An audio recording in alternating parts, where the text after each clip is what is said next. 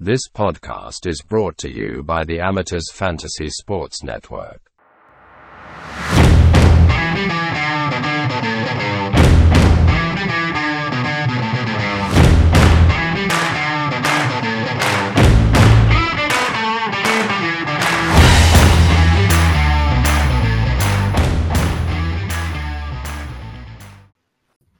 Hello, and welcome to another episode of the NRL Fantasy Amateurs Preseason Podcasts. Today we're going to do the Warriors. Unfortunately, our Warriors man, the People's Warriors man, Rob, still away. Day 17 of the wedding. And no end in sight. Somebody just cracked open another bottle of the good stuff. So he's put his called in sick for work again, and that just means we're free to talk negatively about the Warriors with no repercussions. I think Rob's pulling the Adden. He's trying to get the early release. He wants to go to Talking League, I reckon. Oh, mate, I'm going to leave that one right there. I'm not going to say anything. I'm not saying anything, mate. Today. The Warriors, unfortunately, don't have a huge amount of fantasy appeal. And because, obviously, they're so good last year, but as you correctly point out, we accidentally identified Short Johnson, who was the buy of the year last year, just randomly after thinking that there was no value there. So, mate, who knows? There might be a miracle in sight. Yeah, maybe. Maybe Dallin is the winger you want to start with this year. Oh man, nah. I think I don't know, we'll come back there. Why is Roger Tuivasa-Sheck so expensive? Anyway, hang on. We'll start at the start, mate. We'll start at the start. All right, Chance. I think there is a little bit of value here with Chance. Not enough to make me want to buy him, but I mean he's probably one, at least definitely from a draft perspective, that he's got a little bit of value there. He averaged just over 42 last year, priced at 40. Should sort of slip through the radar a little bit. But pretty strong season. It basically performed exactly how we predicted. Obviously, a few little bumps and bruises, but, that was another correct piece of information given by us last year, mate. Oh, just knocking it out of the park once again. I guess Chance, he's sort of got the Kalen Ponga rep at the moment, doesn't he, with all the head knocks and little niggles he picked up last year. It'd be good if he could keep him on the park healthy, although maybe not. If we want to get Roger back there, maybe not. Yeah, no, exactly. I think starting the season really well and then maybe just like 6 weeks off for doing something where he doesn't get hurt. Maybe just, has a bit of a Dennis Rodman mid-season disappearing act or something like that. It doesn't really seem like the personality. Goes to Vegas with the... he can go to Vegas with Manly, yeah. I love that. So obviously he's, got a couple of points, probably 2 or 3 points of value there, pending how the Wires actually perform. Obviously, as you say, Dallin, absolutely monstrous last year. No one saw that coming at all. Even if you were a Dallin fan, you wouldn't have expected him to be scoring at like 1.3 tries a game and just absolutely storm home. Massive upside of anything that we've ever seen from him before for fantasy. Going to be hard to repeat, but I mean, he's probably one to just, sit back and enjoy the watch and don't put any of your fantasy emotions in there.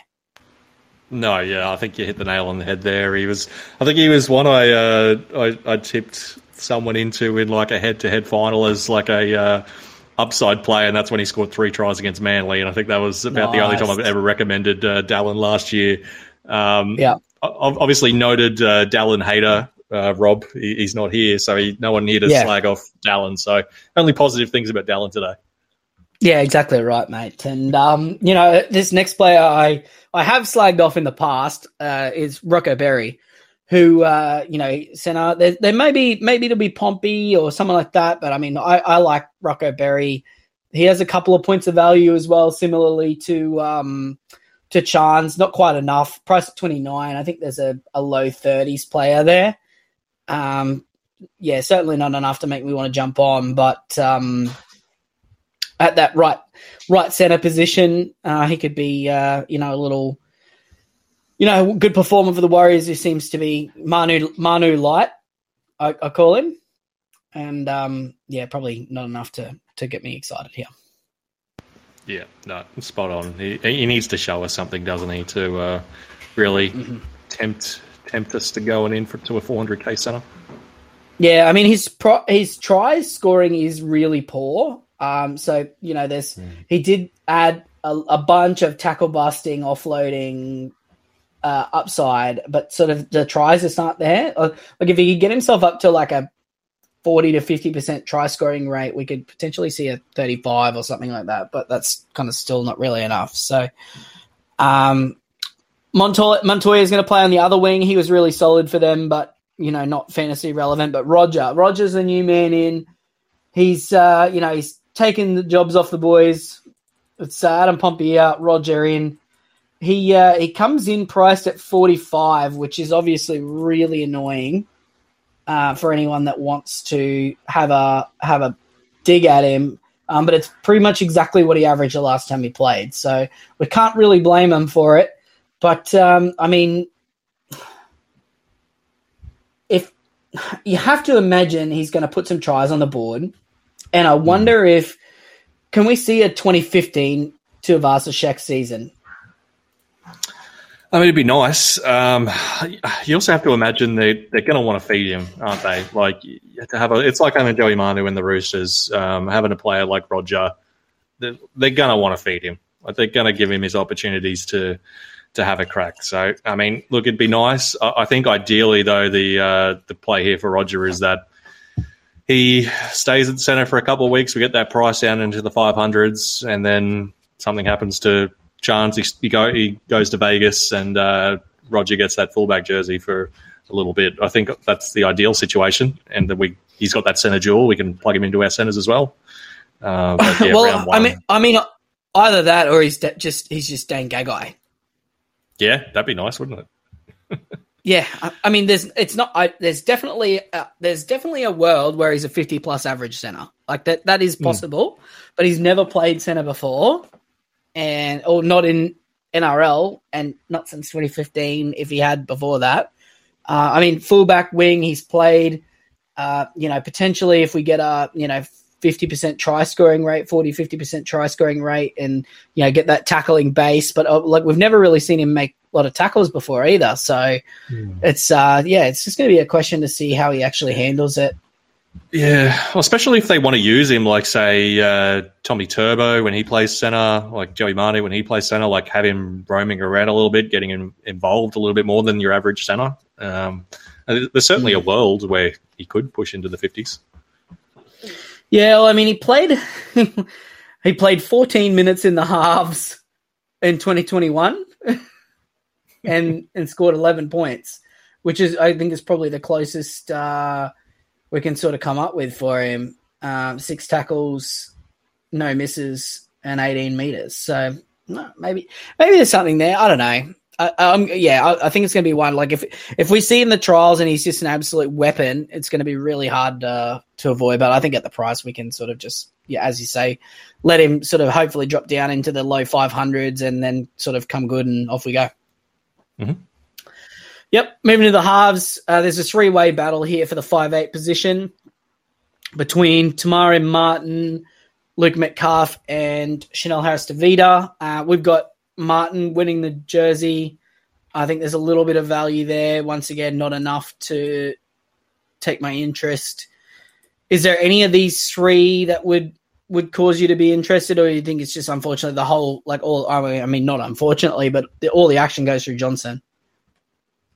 Yeah, I mean, that's the thing. Like Johnson just eats everyone's base, doesn't he? So you're really relying on attacking stats there. I mean, I guess you could potentially make a case for Luke Metcalf. He came out of the blocks really well last year and then sort of fell off in those last couple of games, last 4 games, 13, 27, 45, 12 versus the beginning of his run. He was really firing. He was scoring a lot of tries, getting all those attacking stats, which is what you need. But that sort of fits like the Ezra Mam mold, doesn't it? Where those aren't things you can rely on every single week. So yeah. No, you're exactly right. And I mean, if you have a look at Tamari Martin, and the only reason I bring him up is because he's got the wing fullback duel. If he didn't have a wing fullback duel, I sort of wouldn't be bothering. But not including the game he played in round 27, like right at the end of the season, he's opening 4 games before he got injured. He averaged 34.3 with no tries, and he's priced at 27, which is kind of, it's on the fringe of value at 378K if he keeps the jersey. Feeding the ball to Tuivasa-Sheck, you have to imagine, is going to create some benefit and obviously some continuity in the position. So he's one where, like, let's say we lose a Campbell or a Pappenhausen, or Munro doesn't get the wing jersey. You could potentially have a look at Tamari Martin. He might be the one. Interesting. Yeah. And I mean, he was building too. Like, if you have a look, 24 and 25 in the first 2 games against the Knights and the Roosters, and then, 52 against the Cowboys and 76 against the Dogs. Base, Mate, I've just got to burst your bubble. I just looked up to Murray Martin. He's half only. Is he? Yeah, no wing fullback. Oh, no. All right. Well, that completely changes it. That's sad. All right. I've got him listed as wing. I've tricked myself on the website here. I've done that. I'm going to update that. Just pretend I didn't say anything, guys. I'm going to update the website so you guys won't even know. It always said half. Yeah, it's half only. Yeah, so, I mean, there is some value. I mean, like, he's in the Kyle Flanagan basket, really, like, price-wise. Yeah. Depending on what we get, if you're looking to spend some money up and you need somebody who's a 35 scorer on your bench there somewhere, on your 17, 18, 19, somewhere in that range, maybe. I don't know. Okay, moving along. Sean Johnson, obviously awesome in a moon boot. Still got 7 weeks until round 1, so I don't really see that becoming an issue for us for the season proper. He's a final team keeper. He's also very expensive to start the year, so we can make him a draft-only option early. Yep. No, that's spot on. Like, he's also in that, like, awkward expensive where, like, it's not that far to Cleary or Hines, and he's also like $70K more expensive than Mitch Moses. So it's just, unless you're in love with Sean Johnson and it's just a pure vanity pick, you just can't go there. Well, I mean, the only argument that you could make for some possible upside is he was obviously carrying an injury at the back end of the season and gave up the goal kicking to Pompey in the final couple of rounds, where, like, maybe there's, there's 6, 12, 18 points total across the season, which might be like 1 point of value maybe. But, I mean, yeah, he was really, really lucky last year with, didn't miss any time. He played 80.1 minutes a game on average, which is not something that we expect from Sean Johnson. So, no, that was only in the – did he miss? No, I had it filtered for 71 plus minutes. Oh, he only played one 70-minute game. Did he get binned, though? No? Did he? No. I think it might have just been just an early spell. Just exactly 70 minutes. Yeah, they were up. They won 44-12, so I think it was just an early spell. Yeah, fair enough. Cool. All right. So draft only and late season type of dude. Closed out of the page because I'm a dum-dum. Where are we? Well, actually, that might have been the game where he had that HIA from memory, thinking back now. He had like a bloody nose and then he got copped in the head. I think it might have been yeah. Yep. No. Good. All right.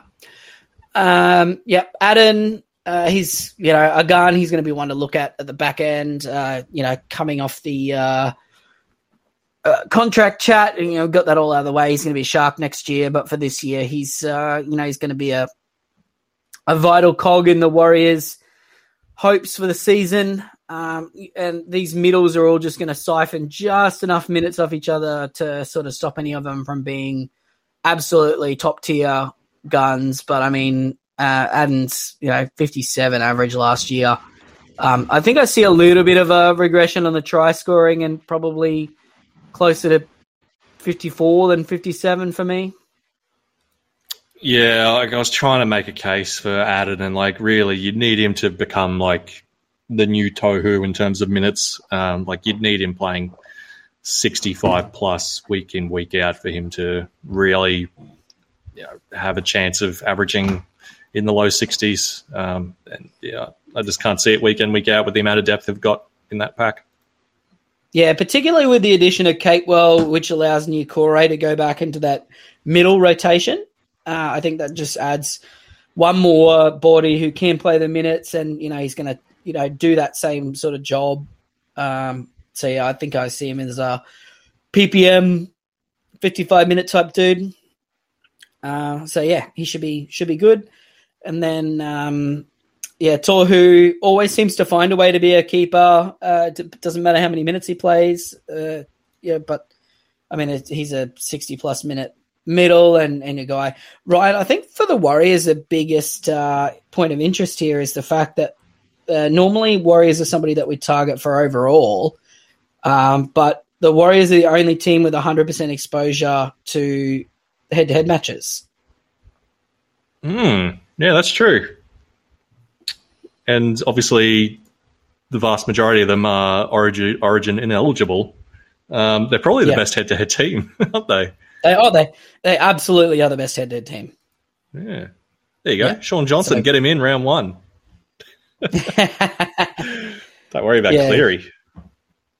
Yeah. No, he well, I mean, he was so good last year, man. But yeah, no, I wish they just had more options, because they're really a team that you could buy and hold all year for overall and head-to-head. Because, I mean, even those as we saw, those minor buys are really important as well, the 14, 17, and 20. Even for draft, this makes Warriors far more valuable than maybe what their projections necessarily are. Like, this could push Sean Johnson right up the draft board, just because as long as he's healthy, you're going to have him for every single draft matchup if your draft league doesn't play the bye rounds. I'd definitely have him at 3, Johnson, for sure. Yeah, it's just a matter of whether you can make a case to take him over Cleary and or Hines. But yeah, he's definitely 3 for me. And then, Adden could be the 3rd or 4th middle, I guess. Like Hopgood, Haas, and Yo are all 60-plus average potentially, and then he's kind of maybe the next one after that. So, yeah, maybe a case to take even him over Hopgood. But, yeah.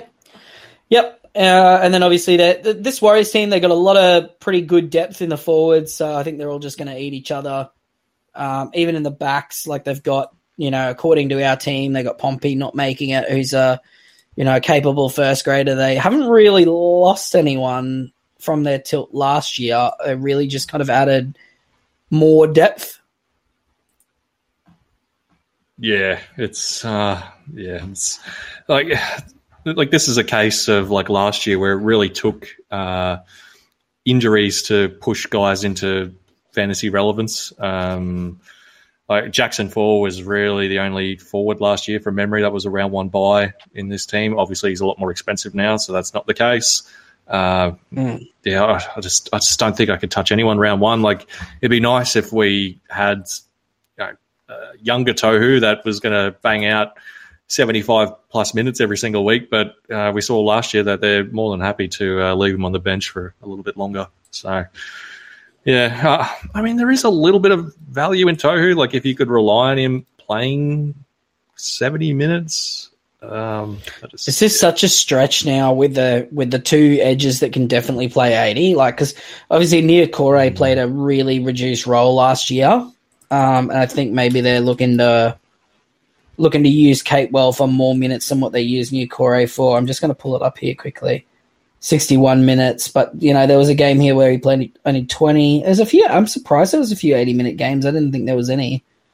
Maybe that was due to injury. Yeah, I think it's at least 60 minutes for Capewell, but probably they might be asking him to go the 80. They're also going to have a fit Jazz. That I've seen a few people looking at Wade Egan, but I can't see any reason why I'd be sniffing around him given the other options that we've got. Yeah, and as we know, HIAs are a part of his base, so Even if he passes the they are. HIA, you have to factor that in with Egan. He's a magnet for it. Yeah, no, exactly right. Yep. No, I think that's good. I don't know, quick podcast, a good podcast, right? I don't know what more we got to do here. Yeah, I feel like we've really tried to stretch this one out just because, obviously we love the Waz. It's hopefully the only real hope for fantasy relevance is if they decide to put somebody on the wing that's not Montoya. I think that's probably they go for a rookie on the wing or something like that, but I just can't see that happening from round one. Yeah, or if I don't know, or we get Roger at fullback early on, but yeah, it's sort of just wishful thinking. Yep.